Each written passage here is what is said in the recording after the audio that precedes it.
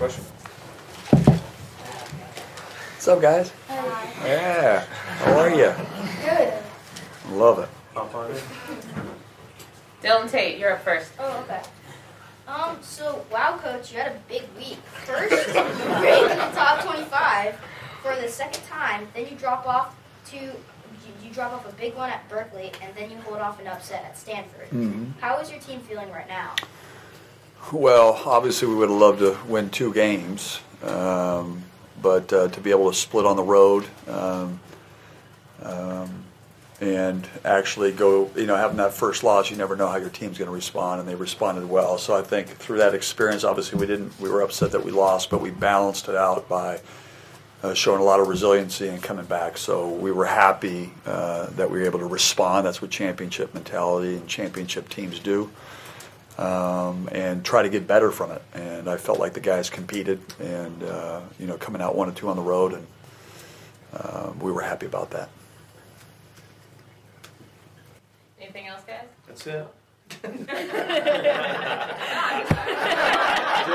you're the man, buddy. Either of you guys have another one? Yeah. So Stevie Thompson Jr. on Oregon State, he scored 30 last time you played them. How are you gonna try to contain him this time? Well, it's hard to contain great players. They've got a really good team. They've got 3 all-league type players, the Thompson twins and Trace Tinkle. They got really hard to stop all of them. And you just got to, some guys, some great scorers, they're going to have big numbers. You just got to try to hold their percentages down and know where they're at and make them take more difficult shots. But he's a great player and has had a great year. And we got to make sure we do a better job of finding him, and not only in transition but in the half court. How cool is this, by the way? It actually has it's an old cassette. Whose is this? This is really cool. Isn't that cool though? I was like, this is technology is just incredible. I'm over there oh my God, it's really rolling. Is it easier to fix stuff when you come back home like this, or when you're on the road? Fix what? It's just anything that you saw that you thought you needed to work on, especially after Cal. Yeah, you know what? I think Cal played great. They made shots. I thought we defended them. I thought pretty well. They made tough plays in tough situations, that's how we challenged our guys in the Stanford game. But teams are going to have great shooting nights, and we've got to be able to hopefully defend them into not having great shooting nights. And it goes back to our activity. And so I know the one thing about being home is we've had great crowds. We're going to have 2 great home crowds, and that gets the juices flowing. So the energy part will not be a question. It will be more so calming them down and making sure that we're poised and not too juiced, with the work at hand. You talk a little bit about Amir, and sometimes he plays with confidence, and other times he looks like he's a little unsure. Yeah, I think the young guys do that. I think that young guys are always going to be inconsistent, but boy, when he's playing, he's a difference maker. And he was playing, making block shots, rebounding the ball. I mean, his numbers don't show that he has a huge rebounding night. Just his presence and the way he plays. He plays winning basketball. Made a couple great passes, made his foul shots, made a huge 3. But he just plays, and that's when you know you got a good player. I think I tell him all the time. I'm like, I'm just a dumb coach. If I'm trying to take your call, I'm trying to coach you hard, but I let you play with confidence, and you need to play with confidence all the time. And so just keeping him positive will help us in the future. He had a big-time game. Noah told us he's trying not to think about the last 2 home games of his career. Yeah. How do you approach that with your 4 seniors? Are you trying to keep them focused in the moment, just attention to your business, or it's hard? I think it's hard. They're kids. They've when your college career is coming to an end, it's always difficult. I remember senior night, I walked out there with my mom and dad, and I was crying. It's just emotions, and not only that, but the fans and the supporters and your family and everybody's there. It's a really special moment. I think the biggest thing is we've got to work. I mean, it's a work day, and there's emotions, and it's great, but we got to be focused. I'm going to talk to these guys about get your ticket list in and do this, and it's like getting married, and like weddings, like those are celebrations, but they're greater if you win, or the girl doesn't run off and say, "I'm not marrying you." You know, you got to go out there and you got to go and execute. And if we can go in there and execute our game plan and play with that emotion and play together, and that's that focus piece is really, really important. So just focus. Know that the moment's there. We'd be naive to think it's not. But focus on what's important, and that's playing together, playing hard, executing our game plan, and coming out with a win. Is it hard to put into words what these 4 seniors have meant to you in your program? It is. Someone asked me yesterday, they said, "Do you like your team?" I said, "I love my team, and I love those kids." And,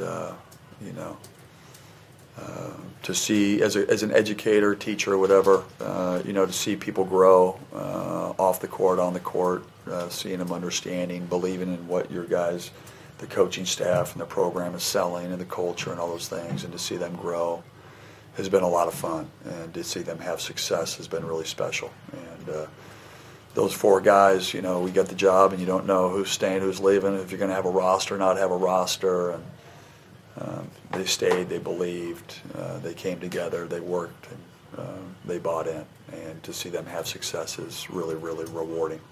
What are the biggest things you hope that the younger guys on the roster learn from this group for the program going forward? I just think, sacrificing yourself for the betterment of the team and the program. All those guys. Matisse is like a great ballerina on defense, and he sacrifices. He doesn't take the most shots. He has when he has to, but he just changes the game. And Noah, obviously, it's frustrating getting triple teamed every time, but knowing that it's the best for the team. And David Chris trying to play a different role, but he's doing what's best for the team. Dominic Green, he's not starting, but he's coming off the bench. Great attitude, a hardest worker, does what he does. And so, they've all sacrificed a little bit for the greater good. And I think, moving forward, I think that's what we're about. And I think they've been great examples to our younger guys in that regard. Mike, with the sort of the nature of what college basketball is now, do you consider it a rarity that you've had 4 guys who've been here all 4 years, and not moved on? Because sometimes, like you said, these guys will have to sacrifice, or they won't want to, and they'll move on to a place. Is having 4 seniors who are major contributors like that sort of rare now? You know what? It is. I think that what we've got is the key to, I think, successful programs. Kids that are consistent, they're getting better. They've got 3 and 4 years into your system, and some guys can be more patient than others, and that just means you got an incredible team mindset, and you hit challenges and you try to get better rather than run. And a lot of those guys, that's what they did. And so it's one of the reasons why we're good. Even though we've coached them for 18 months, we haven't had them for 4, but they've done everything we've asked. How do you evaluate recruiting guys that likely might be one and done recruits, along with balancing out the roster and making sure that you don't use 4 or 5 guys sort of every year? I think you just got to have a sustainable system, and sustainable system is having guys. I believe in also. It's just the right. You're trying to get the right fit, even if it's a one and done guy or they have the potential to. It's about winning. It's about team. It's about being part of something greater than yourselves. I think having guys that might not be ready right away, but boy, in a year or 2 they could be special players because they want to be a part of that. They have a special skill. You got to have guys in your program that want to be here and they see long term. Mike, do you feel like the loss to Cal kind of added some urgency to these last 2 games with some speculation starting that it might have hurt your tournament chances? I don't think so. At the end of the day, everybody's, there's so many different upsets or games. I was telling somebody yesterday, when we played Kansas last year on ESPN, we had a 2.7 chance of winning. And not only did we win by 9. And that's why they play the games. And sometimes teams just play exceptional. And I don't want to take away what Cal did. I mean, Cal executed. How many teams have scored? They scored 46 in the first half against us? 45 in the first half against us? And how many games have we made 10 threes and had 13 assists in one half? and didn't win by 10. And that gives, you got to give a lot of credit to Cal. I think we've played with urgency. Sometimes you play against a bad matchup or a team that gets hot, and that's what happens. Sometimes the ball just doesn't bounce your way. I always think it's more so for us, it's how do you bounce back from adversity. And this year we haven't lost 2 in a row games, and so I think that's where you got a good team, where your experience matters and where you fight. But the thing that's made this team special is having that chip on your shoulder, and we've been promoting the urgency all the time. On the bounce back, it's special for a team to come back as a collective after a loss, as opposed to one person trying to do it all one. Yeah. And how have you been able to install that team mentality after a setback? I just think it's hard. Listen, to get everybody to buy into the bigger picture is a hard thing, but we got, like I said many times, we got a great staff that's promoting that. It's the messaging every day. And sometimes I don't think our guys, when certain guys take more shots than others, I think they're trying to win. They're not being selfish, but sometimes you when you're so, losing maybe a little bit of poise, you become what? You rattle the cage, like you instinctual. And we've had our best games this year where, we've had 5 or 6 guys in double figures. Even in the last game against Stanford, if you look at the scoring column, it was 7, 6, 5, 12, 14. Everybody's contributing. Defensive end, offensive end, and that's what we're promoting is the defense dictates who's going to get the shots. One of the most important things I think as a coach is making sure that if you're not having a great offense tonight, to make sure that it doesn't affect on the defensive end, because the defensive end is what travels. It's what we can depend on every given night.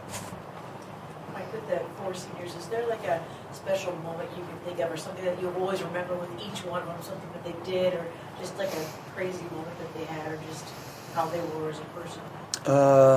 Collectively or individually? Individually.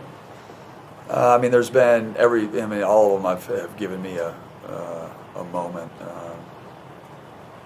I think, I always go back to when we were recruiting them to stay.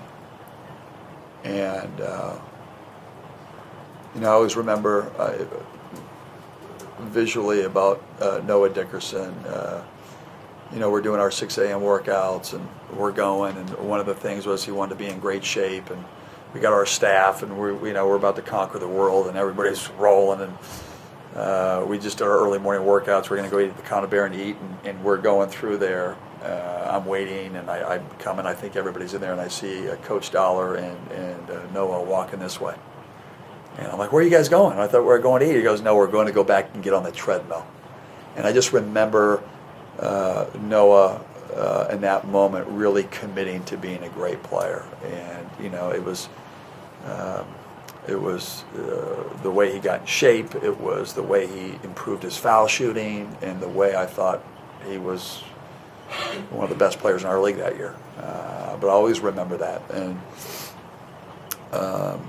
David, the moment for me was the way that he managed the Kansas game. And we were playing, and he hadn't taken a lot of shots, but he'd been managing it. And then, Noah gets the ball, and he gets a loose ball, and he kicks it out, and then he hit the dagger, and they're trying to make the run. I'll always remember that. Matisse, there's been so many moments with all these guys. Matisse was the day that he told us he was staying, and his dad gave me that card. I'll remember that. That's a brain tattoo.